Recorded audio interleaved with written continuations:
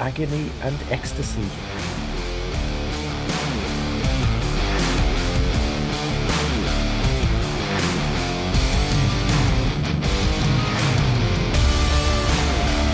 And Larari set off as though it was a sprint event. Yeah. That result, the Japanese connection, changed my life. They were absolute monsters, these cars, weren't they?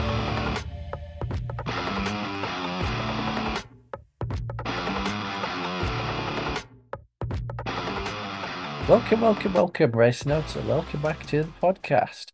Now, we missed out on a lot of endurance racing over our first run of episodes. Sorry.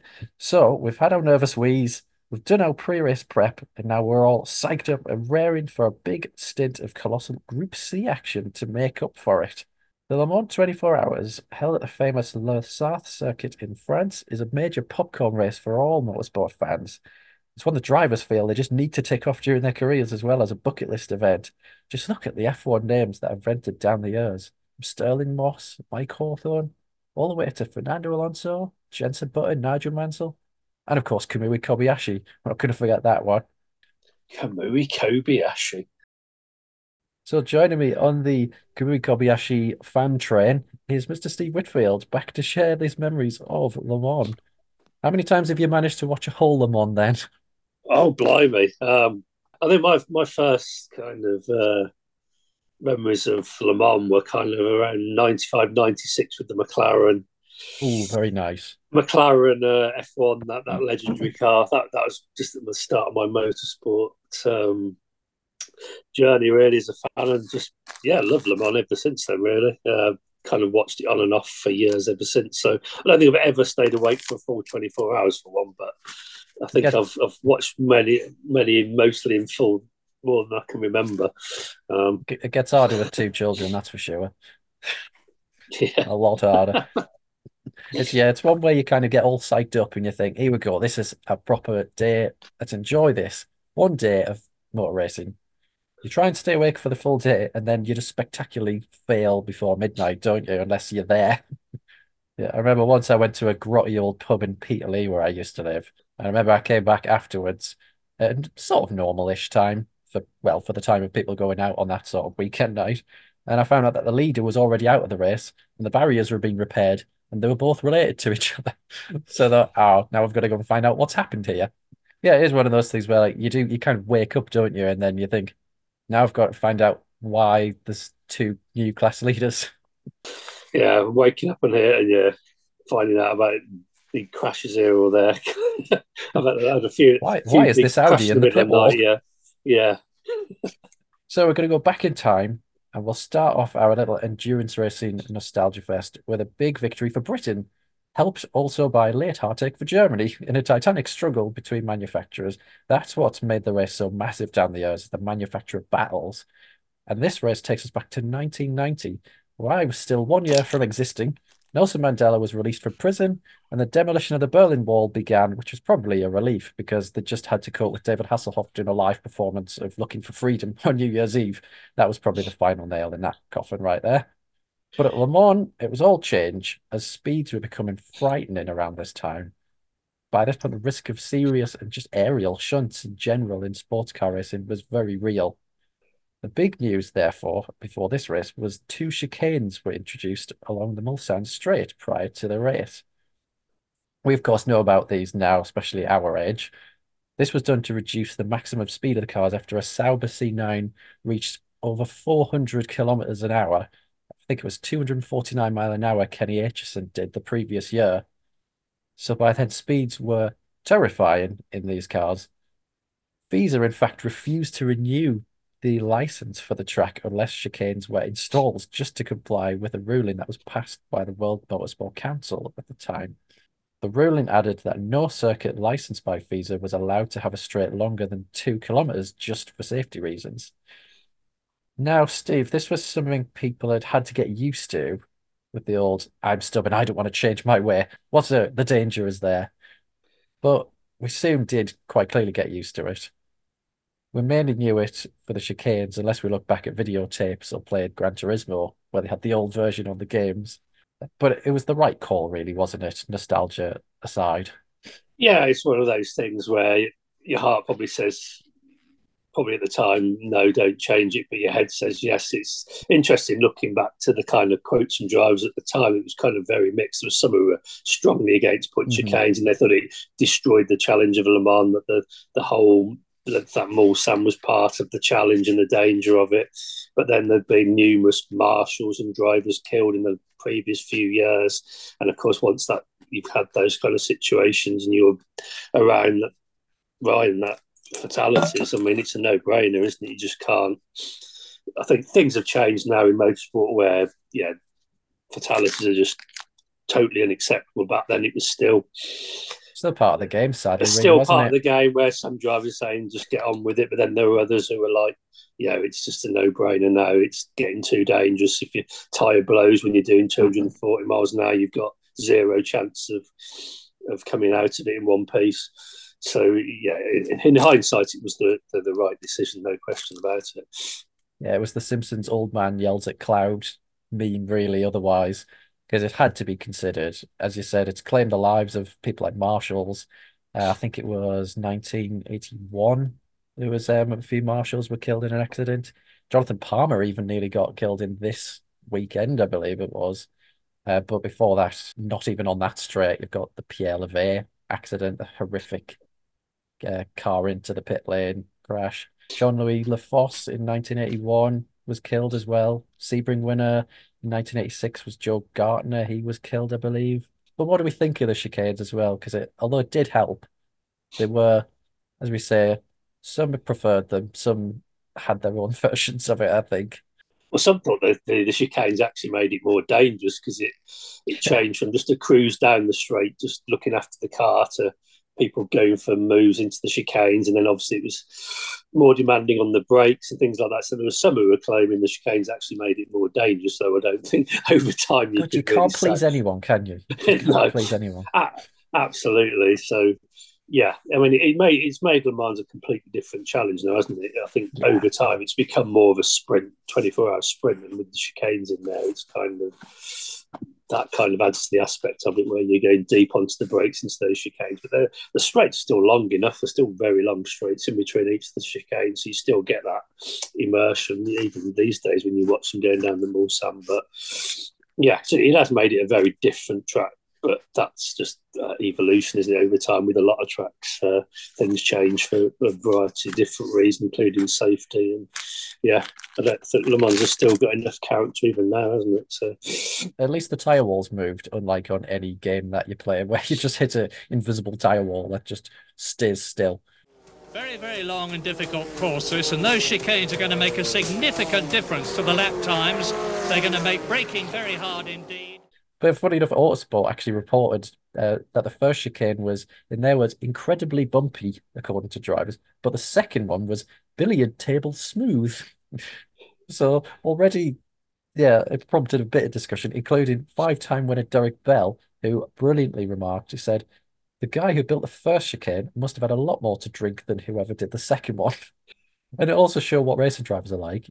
Bell added that the old Mulsanne straight with no chicanes, in his own words, gave drivers a chance to relax and check the dials in the car. No, I don't know, maybe check if the arches were still on BBC Radio 4. They were wired differently back then, weren't they? yeah, I mean, you definitely couldn't call some of the drivers back then saying, "Could you going to be, some of the dangers involved and the speeds involved." Yeah, Even the you've got to have bumps. some, yeah. I mean, you've got to have some bravery to do it. Um, yeah, full respect to to the drivers that were in that era that were taking those kind of risks. Definitely. Well, actually, for this race, the defending race winners and world champions who were Sauber didn't even bother competing in the Le Mans 24 hours. This is after the main backers, Mercedes, they pulled out, left all their toys strewn around a pram the moment it was declared a non-championship race.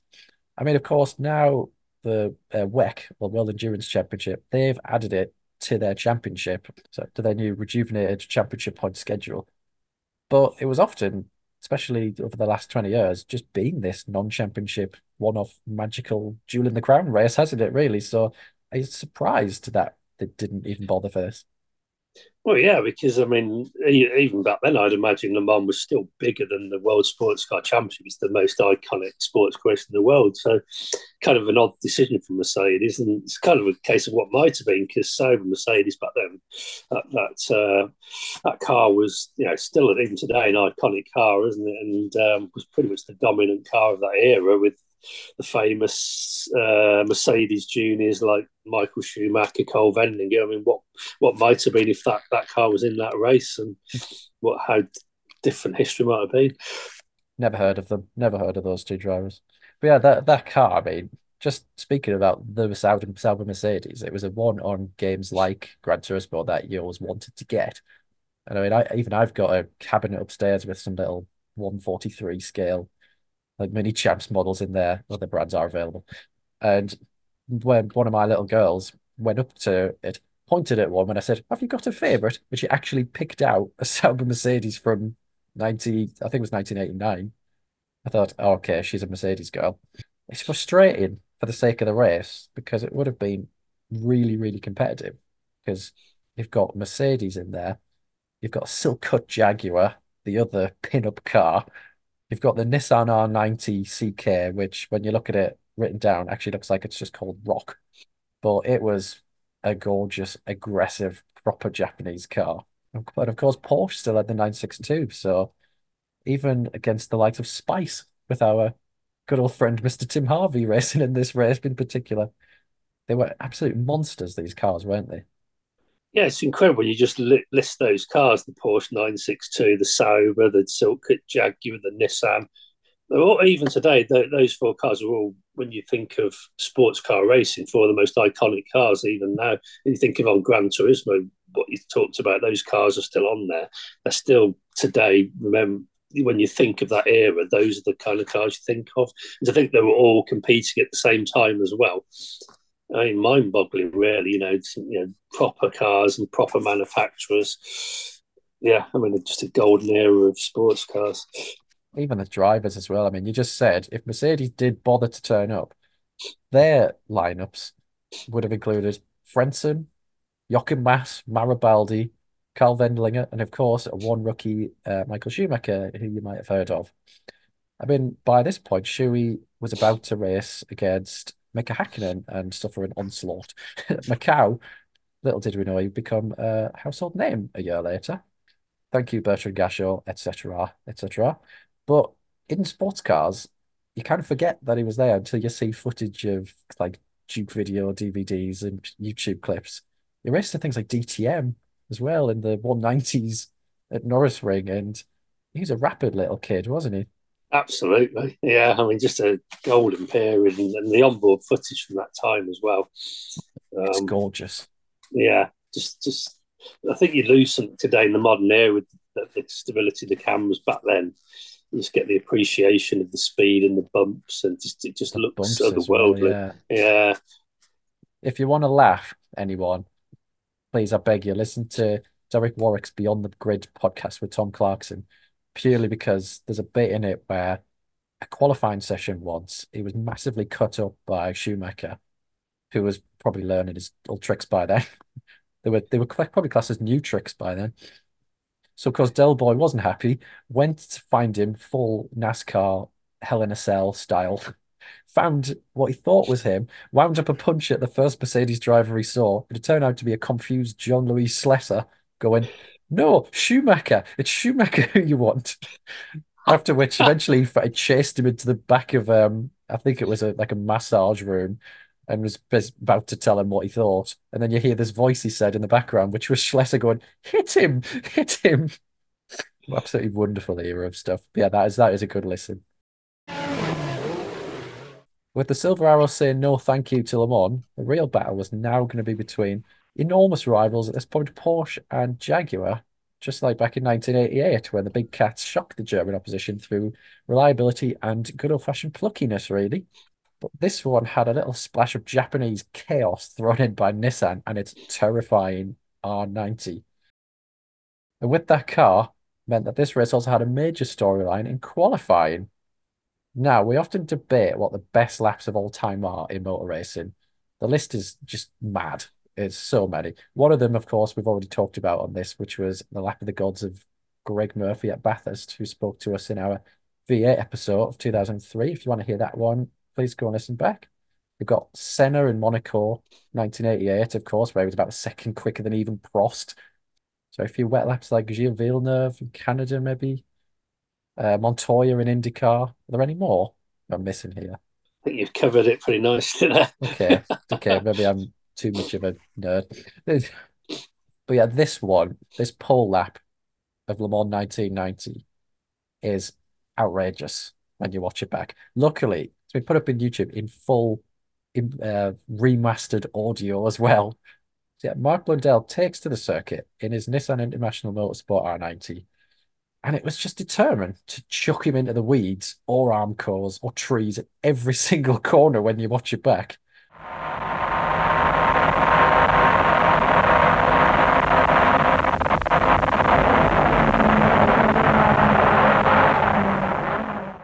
But why? Well, because it's only had 1,100 brake horsepower underneath it by this point. I mean, it sounds a lot for a car, doesn't it? But it was actually because I had a turbo issue where I closed the wastegates on it and in turn basically upped the ante to shit hundred and fuck. I mean, the lap is outrageous, isn't it? Yeah, it's weird, isn't it, when we talk about Le Mans, which is regarded as an endurance race, 24-hour race. And when you think of 1990, the thing you think about is not the race, it's qualifying in this just utterly insane lap, which still today, I think Mark Blundell has said it's like the lap of his life. Yeah. Just because, I mean, it was a car that was designed for qualifiers back in days when you could have qualifying cars. And Nissan had come up with this monster for qualifying anyway, determined to just grab the headlines. But as you say, the wastegate getting stuck and just giving this uncontrolled amount of horsepower. It just looked like it was Yeah, driving itself, to be honest, and Mark's just yeah. hanging on for grim death. Here's Mark Blundell's thoughts after that It's a lap. pole position here. How do you feel about that? I feel very good. For me, it's great because we have car 24. I'm 24 years old. Everything goes together. For me, it's great. I'm happy for all of us that we're on pole position, and I'm sure we're going to do well. He But does what's say it's his greatest lap, but apparently the Japanese engineers were begging on the radio to tell him to slow down to avoid blowing it up, as he then lapped 6 seconds quicker than second place man in the Brun Porsche. Just 6 seconds. It's ridiculous, isn't it? Yeah, because I think he was told on the formation lap he got on his out lap, sorry, to come to the pits because they've got this turbo problem. They thought that the engine was just going to lunch itself down the Mulsanne, but he just ripped the headphones out. Thought I'm not coming to Le Mans just to park it in the pit, so he just gunned it out the final corner, wheel spinning in fourth gear with this uncontrolled amount of horsepower, opposite lock everywhere, and just had no referee, not done any laps. They've got no data, setup data on the car. So you're just going around in complete blind faith and just guessing where to brake, guessing how much power he was going to and torque he was going to have through the wheels. Bearing in mind there's no power steering, no traction control, manual gearbox. It's just utterly bonkers when you just think of that to just put all that on the line and then go round. And at the end of it, say I could have got another 3 or 4 seconds quicker as well. Just It's just just, that. yeah, it's just absolutely, yeah. I mean, there's no question when you just factor in all the circumstances, then you watch the onboard. I mean, it definitely deserves its place as one of the great qualifying laps in motorsport history. I always find it Just bewildering how people can do things that quick with a manual gearbox. It is just all one-handed and it's just with a clutch pedal, it's just terrifying seeing it. Like it's hard enough at times just parking sometimes with one hand for some people, and then you see them just wrestling it through a chicane with a massive curb, just like it's nothing. So, and of course, we talk about it's a porpoising in Formula One now, we call it. That's now well known with all these new regulations, but back then it was just normal. I mean, he's driving basically a blue and red skate ramp, just sort of bouncing around at top speed at the end of the straight. You can on the videos with no power steering as well. You can hear it's bouncing so much the audio's actually cutting out as he's heading into certain corners. So I think it's just more of survival, if anything. yeah, Poor Well, lad. I think he said he reached the top speed down the Mulsanne with the chicanes of Yeah, he 238 did. miles an hour, whereas Kenny Aitchison in the Sauber the previous year with no chicanes It was only did turned 10 mile an hour 240, more, wasn't it? yeah, 11 miles an hour more. Goodness me. Um, just crazy. Yeah. And so the car porpoising, not really got any good handling. Just all about brute power and violence. I do enjoy in the Motorsport magazine when they talked about it. They allegedly had a qualifying engine for this round as well, just to try and test it out without the problem that obviously happened. And then Blundell won the coin toss against Julian Bailey to do the main laps. He said halfway around, as we've said, they asked him to abort the lap for engine safety. And of course, disconnected the radio, told them to sod off. And this is what happened. So lovely old job. But he does say when they said in this, when he got to the paddock, he apparently said that he came back to, in inverted commas, mixed reviews. Saying the European side were elated and I think kind of mind blowing that we'd turned up and done what we'd done. Many of the Japanese, though, I'd say they were probably simmering with displeasure that I disobeyed team orders and put them through the stress of thinking this was all going terribly wrong. But in the same chance, they also got their first pole as a Japanese manufacturer. So take that. Were they in the race? Do you think they were now the favourites, or was this just some one-off absolute mad story? I think they never expected to be fighting for winning the race. It was You all don't about think this so? qualifying. I think Mark himself had said if they finished in the top six in the race, they'd be really happy with that. So it was all about that qualifying lap. And I'm sure whilst a few of the Japanese people on that pit wall weren't pleased at the time, I'm sure in the midst of time they probably look back on that more fondly now because it's when you think of Nissan, it's one of their iconic moments in racing, isn't it? Really. Another thing I enjoy looking back at the results is that we say that there was a 6 second gap just to second place. The car that finishes third in this whole race was over 14 seconds off the pace in qualifying. So just outrageous stuff. I mean, this was the era where um, reliability was at a premium. So speed was one thing, but it was actually about you got to have the reliability in the race. So you could be many seconds off the pace in qualifying, but if you had the reliability in the race, that was what counted.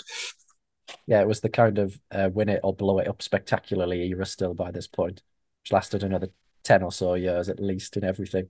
The pace car peels off into the pit lane. Julian Bailey leads away in the Nissan from Oscar Larari. Then the rest of the Nissans pouring through. The Yerst Jaguar, driven by Derek Bell, comes up straight away. Jaguars are pretty relaxed about the opening of the race, remembering that it is a 24-hour race. But Bailey and Larari set off as though it was a sprint event. So now in the battle between Nissan, Jaguar, and Porsche, the latter had done their own bit of homework, however, but this was for the race. Brun Motorsport with a lead Porsche team qualified second with a gorgeous Repsol sponsored car, another iconic model car I think some people have definitely treasured. They'd entered with a short tail version of the 962, a higher rear wing, but only once they'd known that the new chicanes were going to be put in, so they'd actually done some homework. Yeah, it was with the chicanes in. It was becoming more of a handling in a downforce race than a flat out all about straight line speed contest. So yeah, they'd done their homework, and I think a few had still gone for the low downforce setups. But in theory, yeah, that higher downforce setup was probably not a bad way to go with the revised layout. I suppose this was a bit of an independent Porsche team though as well, because the Yerst team were actually being left in the shade a little bit, which probably wasn't going to plan for Germany by that point. But the Brunt team had already felt how cruel Le Mans could be. They'd had a late double retirement 5 years before that in 1985. That was nothing compared to the disaster that was about to befall poor Jesus Pereira and Walter Brun in 1990. Oscar Larrauri was their quick man. He started the race and was keeping up with the top two. The top two just disappear as well at the start. You could tell it's is it Bailey and Larrauri. They just go bye bye. There's already a gap of about 5 seconds after one lap. So I think this was a point where they thought, if we want to win this race at Nissan, we've got to go now. Yeah, I think it was just all about pedal to metal It for really Nissan. was. They didn't want to go backwards at the start, having got on pole. So it was just about let's just go flat out. They probably knew reliability was going to be an issue for them as the race developed.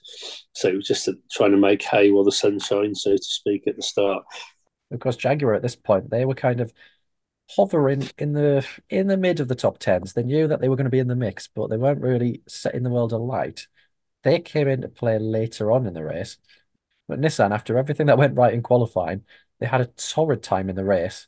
Car 25 of their trio started from the pit lane, barely made a lap before gearbox issue put them out. But the other two cars actually battled for the lead. Could say one of them disappeared up the road for a lot of the race. But then 4 hours in, this happened. And that is Gianfranco Brancatelli in the leading car, and this is what's happened. Brancatelli in the Nissan hit Aguri Suzuki's Toyota. That is the result, and Suzuki is still in the cockpit. And there's a rise out, yes, a quick puff of the extinguisher there. Suzuki being helped out of the car. I don't think with any significant injuries. It looks like the main chassis section has remained intact, but clearly a very heavy impact. A major incident involving the lead 24 car, which collided with a Toyota of Aguri Suzuki. There's a name for you in the old nostalgia books. That happened at the Dunlop curb. The Japanese driver's car and the Armco were absolutely destroyed in the accident. That was a horrible shunt. Yeah, oh yeah, it's sort of a classic Le Mans shunt, isn't it? When you're coming through traffic and yeah, those kind of speeds. Yeah, we even see it in the modern day, these kind of crashes that happen, they're just truly terrifying. And back then, when the safety was, not as it is today, yeah, They proper look like they nasty made of shunt. cardboard back then, though. You just see the cars just sort of folding up. I mean, remember the Stefan Beloff crash that killed him a few years before that? That was horrific. The full front end of the car, just as it goes into the barrier, just folds itself up. You think, ugh, Oh yeah, that the lack Beloff of one, safety is unbelievable. yeah, that Beloff one, yeah, it was a horrid one. When you look back now, how just bad the safety was. I think by this point, Beloff probably would have been a quite a well-renowned Formula One talent, even just Yeah, by he was a bit 1990. Yeah, he was a bit special, wasn't he? I mean, you think of Monaco and Senna, that famous race in the Tolman, but Mhm. Beloff was pretty handy in that one as well, wasn't He was actually closing on them as well. he? Yeah, yeah. So he was regarded as a big talent back then. His life was cut tragically short. What could have been, eh? But soon, the repaired 24 Nissan and its sister 83 car, they both dropped out of the race through various issues in the night, which by this point then meant that gifted Jaguar their opportunity now to just suddenly emerge at the front through this tunnel of fortuitous incidents. To say about Oscar Larari, he probably could have helped the Brun team get a better result out of this, but he sadly fell ill during the race. And of course, this left the two gentlemen drivers, if you like, to finish just on their own, which I think two drivers who were there, not even the full-blown professionals. That is a mighty effort to still be second place after 23 hours. It's for that amount of time and such physical cars back then as well, where you wouldn't have air conditioning in the cars and no power steering. Yeah, it was a much more physical challenge back then. So it's full respect to have to do those kind of stint lengths and get through it is impressive. Yeah, well done those lads, because they were still second heading into the 24th and final hour of the whole race. And out of nowhere, the lead Jag, which at this point was being hobbled by losing fourth gear, this gives them a chance to try and break the hearts of Jaguar. But with 15 minutes to go, heartbreak struck the Brun car. But the second-placed Brun Porsche suffers desperately cruel luck as smoke signals major engine problems. And for the Brun car to have got a result, it needed to get all the way round and actually cross the start-finish line at 4 o'clock. It didn't do it, it's pulled off at the Mulsanne hairpin, and therefore what a desperately sad end to a magnificent performance from this team. The engine went pop on Mulsanne straight, gifting Jaguar a 1-2 in 1990. And even the Tom Walkinshaw Racing Jag team, even they had sympathy. and rival teams were applauding Pereira as he embraced the crew in the pit lane. It just sucks after that point, doesn't it? It's a horrible feeling. We've seen Toyota lose a win in the final few minutes as well. It must be a horrible feeling, mustn't it? Yeah, that's the one you kind of think of in the modern days. That this is the Toyota one, and this is kind of imagine a very similar thing back then with just 15 minutes to go. Yeah, that's as heartbreaking as it gets, isn't it? When you've got through well over 23 hours of the race, you're in position to win, and the engine goes. Yeah, that sucks. I think the fact that Jaguar, as you say, they're sportsmanship, I think that just says it all, doesn't it? It does. But Jaguar weren't even without their problems either, despite having four cars. Greedy so-and-sos. Cars one and four were battling engine dramas pretty much throughout. And when the first car retired, which was car one, a fascinating and slightly cruel tactical change took place as Tom Walkinshaw decided he wanted to take Martin Brundle out of the retired car, stuck him in car three, which by the stage of this happening was their lead charge. This was all in a bid to help them eventually win the race. Of course, this is whole team orders to a new level. And it's the old thing of they still have this in NASCAR, and they used to have it in F1 where you could just say, "Oh, you're here. Would you like to get in this car? Come on, do you want to finish it? Yeah, okay, all right. Get in the car, get strapped in, and away we go." It was another example of different era, different rules, really. Yeah, I think Martin Brundle was. I think he was the number one driver in that Tom Walkinshaw run Jaguar team. So he was the trusted guy, and when obviously they realised they might have a chance to win with reliability at a compromise, they realised Martin Brundle, who's renowned as being very, being able to be quick whilst good on fuel, good on the gearbox.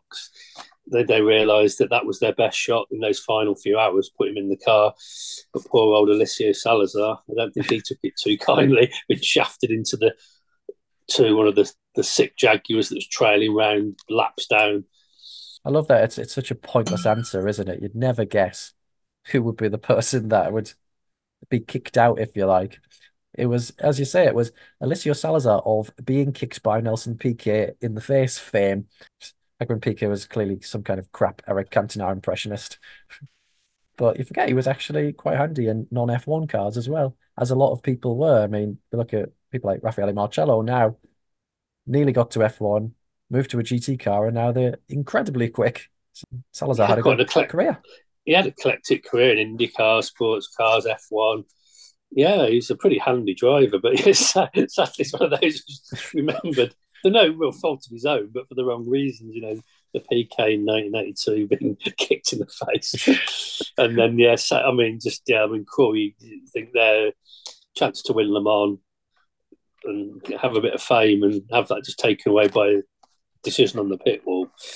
Yeah, I mean, Feel that's so cruel, isn't sorry it? for him, don't you? I mean, the Chilean Yeah, was transferred to car four instead, so he did still have an opportunity, but then that failed to finish as well, much to his own rotten luck.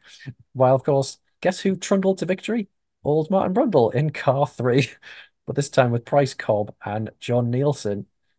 It was ended up being, with the disaster of Brun, a 1-2 for Jag, with the second car being car number two, with Jan Lammers, Andy Wallace, and Franz Conrad. Yeah, it's gutting, isn't it, for Salazar? Because yeah, it was there. The moment was right there, and then yeah. now we're sat I talking suppose. about it. Well, I suppose they might say, well, yeah, maybe if he'd been in the car, he'd have broke the gearbox or something. But who knows? It These was things the happen. lead.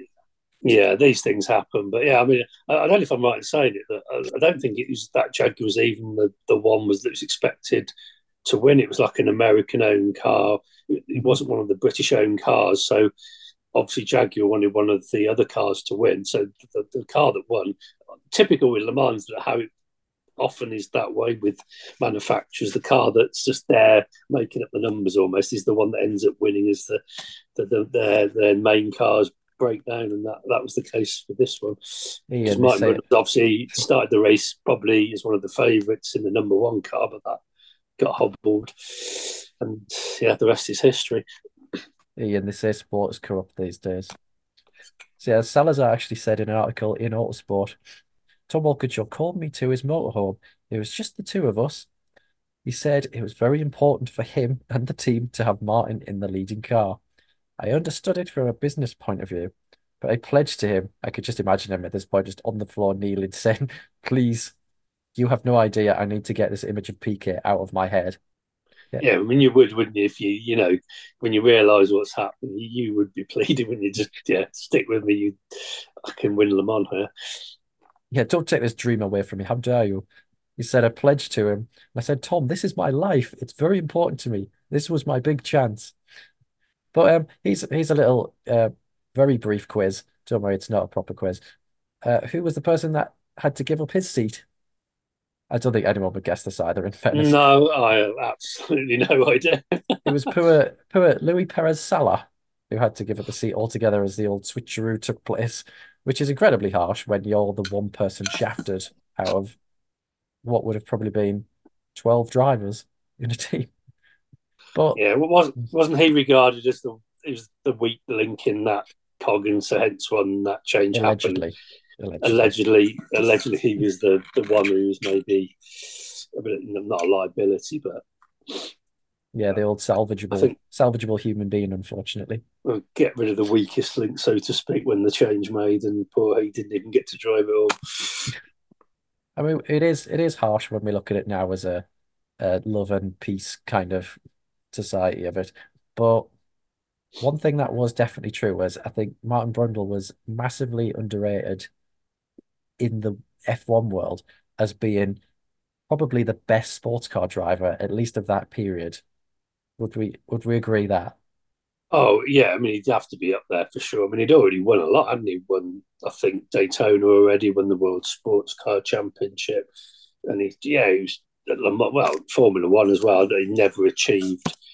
I don't think he ever achieved what his talent merited. Really, you think back to his days with Senna and F3, and how good he was there. And I think he was expected to come into Formula One and be a world champion, but it just never was in the right place at the right time. But sports cars was where he had his best days, isn't it? That's where he was in some really top cars, and he was able to really show his talent. Yeah, it's I find it fascinating that he's only won one World Sports Car title, and this was his only Le Mans win.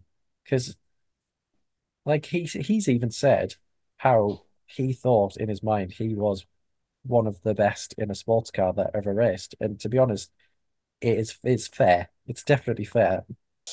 I mean, he never achieved close to what he was probably capable of in Formula One, just never seemed to be in the right place at the right time.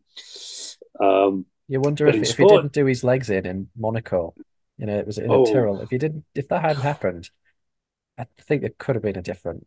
We'll never know, obviously, but it just feels like that really did affect mm, the trajectory. That could have been fantastic for old man. he had some proper shunts, didn't he, in his Yeah, he career? did. Yeah, There's had all two of or them. three in, I think there's one at Suzuka in Formula One as well, Brazil. It's ones where you think, how on earth did he walk away in one piece? But yeah, in Oh, of course, sports Jos cars, he, Verstappen landed on his head at one yeah, point. that a miracle he survived that one where he just got absolutely whacked with the wheel. Like, absolute miracle. So yeah, it did have some fair old, and then the '96 one as well. At Melbourne, Oh, that was a somersaulting lovely old crash. car That broke. was.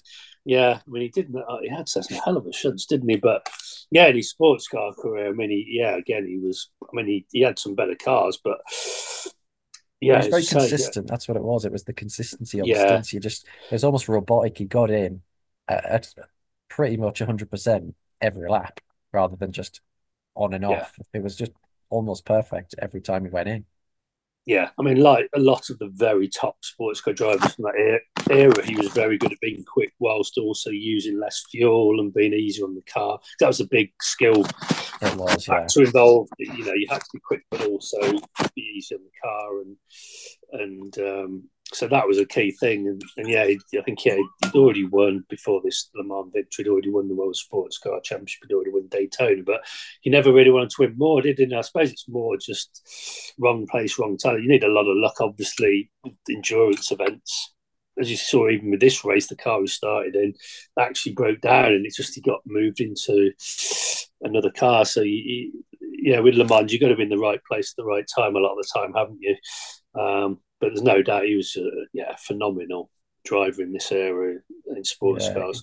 definitely earned the right to be the replacement, if anything. So we'll allow him to get away with that, despite what young Salazar would have said. So yeah, it ended up being a Jaguar 1-2. Who was third though? What all of the drama in the last 15 minutes did with the Brun Porsche, it suddenly meant another Porsche had its moment to shine from nowhere. I mean, we mentioned Jonathan Palmer had an awful shunt. Well, that Yost car was withdrawn before the race, while another of the Yost cars finished fourth with Hans Stuck, Derek Bell, and Frank Jelinski. And that's a great lineup as well. But they were beaten by the Japanese Alpha Racing 962, driven by some other familiar names. Tiff Needell of Top Gear, Fifth Gear, and binning Nigel Mansell off at the Tucker Shootout fame. David Sears, and of course, two-time BTCC runner-up Anthony Reid.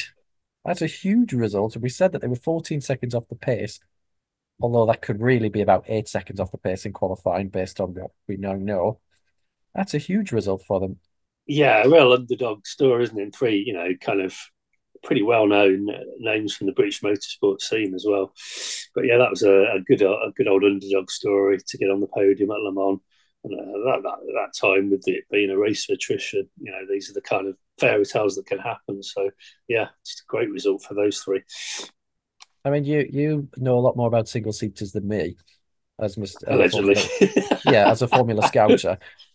The Japanese route then in single seaters was incredibly popular, and it did produce some unbelievably popular names. I mean, we're talking Schumachers, and later on Sato, of course. But in this case, Anthony Reid was actually going toe to toe with these lot. It's always been a good stepping stone, hasn't it, to get yourself into F1, I guess. Yeah, the 90s particularly was a real hotbed of talent. They also took over like Eddie Irvine, Heinz Harald Frentzen, Mika Salo. It's a whole group of drivers that went down that route into Japanese Formula 3. And then they come into Formula 1 and be quick. So it was a real back then it was a big way into Formula 1. And because I think you got paid when you were out there as well. It wasn't like you had to, I might be wrong, but it wasn't like today we're going to raise the budget. You could go out there and have a good professional career. And you forget Reedy. Yeah, he had a big career in Japan, didn't he? In various cars, and touring cars, and GTs, and Formula 3 as well. So he was racing against some really big names in that era. So yeah, what did it do to Reedy's career? Well, I asked him, so enjoy.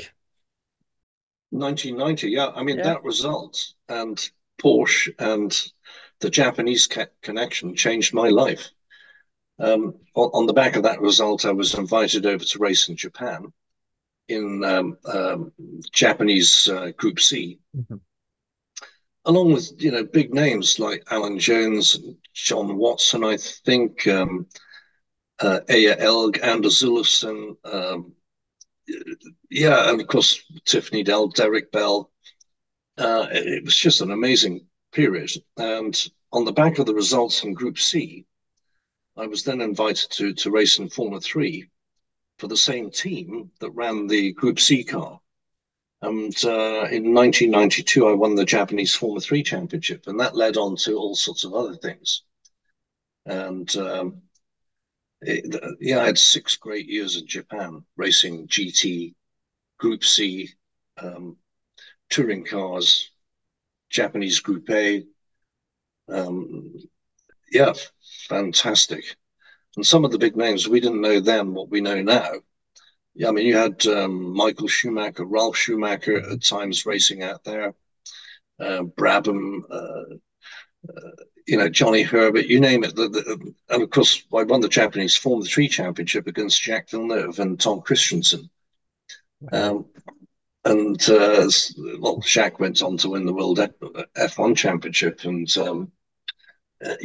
Eddie Irvine, of course, Roland Ratzenberger. Fantastic memories. Brilliant memories. Great names. Eddie Irvine complained bitterly to me one evening. What a surprise. That he had to take a pay cut to leave Japan and go and race in F1.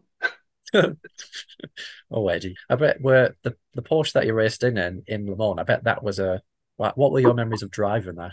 Mighty to drive. Well, the Porsche, it was a great customer Yeah. car because it handled well, it was reliable, it was safe in terms of the stability of the car in the Mulsanne straight at 220 miles an hour. You could literally take your hands off the steering wheel, um, and it would still drive in a straight line. And it was balanced and it had a lot of downforce. Mhm.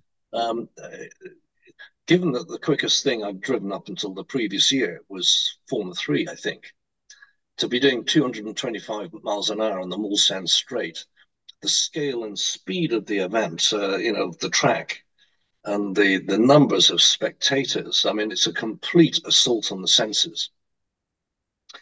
Um, just the whole thing, it was spectacular. I couldn't quite believe it. It was like being in a Hollywood movie. The uh, yeah, and the things that happened. I mean, Jonathan Palmer had a suspension failure on the Mulsanne Straight during Terrifying. qualifying, and he was just in front of me, and his car just took off and glanced at the trees at the side of the track, and then bounced back onto the circuit.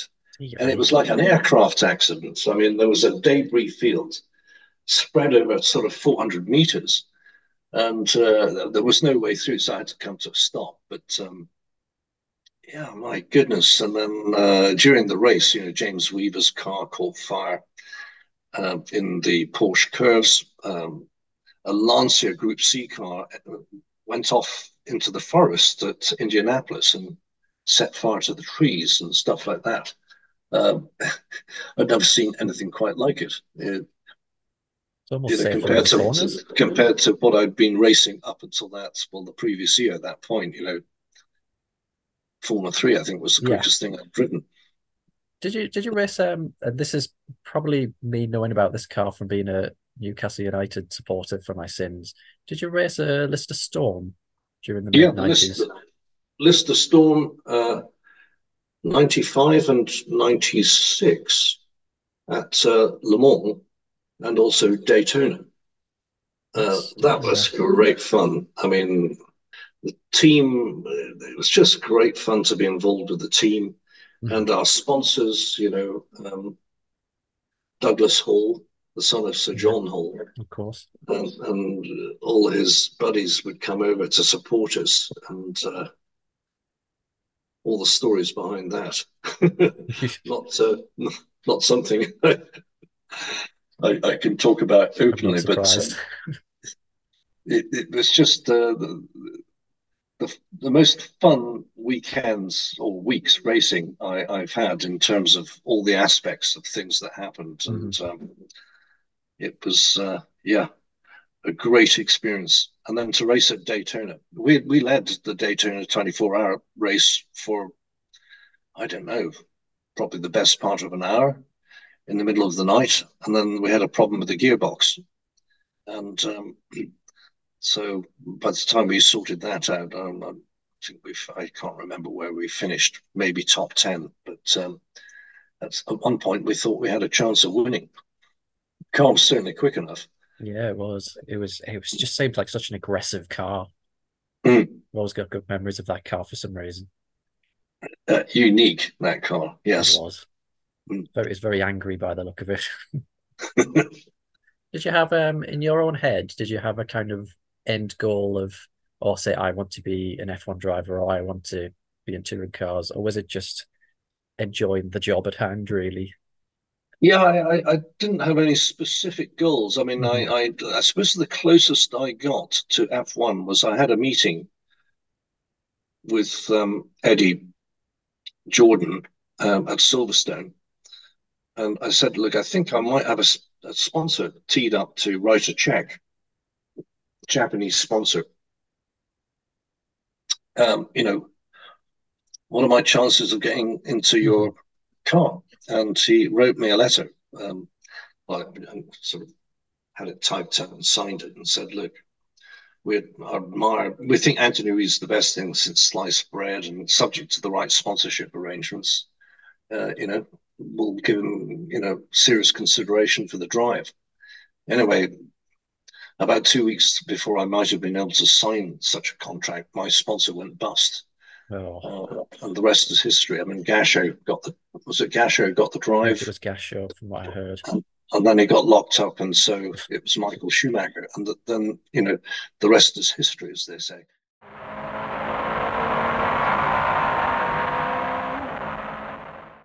So yeah, Reedy in Formula One instead of Michael Schumacher in a 7-Up Jordan. How much would you want to get into that time machine and change that one round? Oh, well, What a if story, eh? what might have been if he'd been in that Jordan and stuck it seventh on the grid at Spa. who knows what who knows what would have happened? Yeah, how many world titles? Are we saying 8 world titles for Reedy? Easily, yeah. Gotta be, surely. So yeah, by this point we didn't even have GT cars in this. This was all basically not prototypes, but they were coming in a few years' time. But just Group C beasts, really. There were 49 cars out there, which is mental to think of now. It's basically like now we have just a mob of hypercars all having a sprint race over a very long time. But of course, it's the 90s. Only 21 finished. No, that's classic Le Mans back then, that it was an endurance, wasn't it? Now it's just a flat out sprint where a lot of the cars are very good on reliability. Back then it was a proper race for attrition, wasn't it? And this was, of course, the first year, as we've said, with the chicanes, and that did actually contribute, I think, to a lot of the problems with gearboxes and brakes going. It did actually make the race even more a race of attrition. So many big names as well that we haven't even mentioned down the order. I mean, the person who we've just heard about, Bertrand Gachot, he was actually in this race. I think he was with Johnny Herbert in a Mazda. Both Mazda went on to win with the old rotary noise machine that Johnny still says give him earache as he would. But we've got in there JJ Leto, Derek Daly. And another thing that was gutting was in car number one, the Jaguar that, of course, we've said went pop. Another person that was in that, took a shootout legend to me, David Leslie. I would have loved to seen Yes, David Leslie win. That would have been just peak for me as a result. wouldn't it just? That would have been superb. All we needed was Steve Soper in a BMW powered car in second. And John Cleland somewhere in there as well. Okay, we'll leave that one. Fingers would have been raised. We know that. We could go on about that list of the entries. Just go back and look at it. It's outrageous, to be honest. Well, much But it like was Carl it. Watt, sorry. No, It crack on. was back in the days where you'd have F1. You don't see it now, do you? But you'd have drivers from all disciplines would go, even like current F1 drivers would go and do it. It was just get amazing lineups. Yeah, I mean, we look at it now, and when you see links to people like there'll be someone will be a Mercedes junior or academy driver, and you think, while I'm not in an F1 car, why don't I go and drive this in a GT race, or I go to the Nürburgring and do a race of the night? This is why when all the news of Hamilton to Ferrari comes out, and this is literally just conspiracy nonsense for now, you get people saying, "Well, hang on, Ferrari have just won at Le Mans.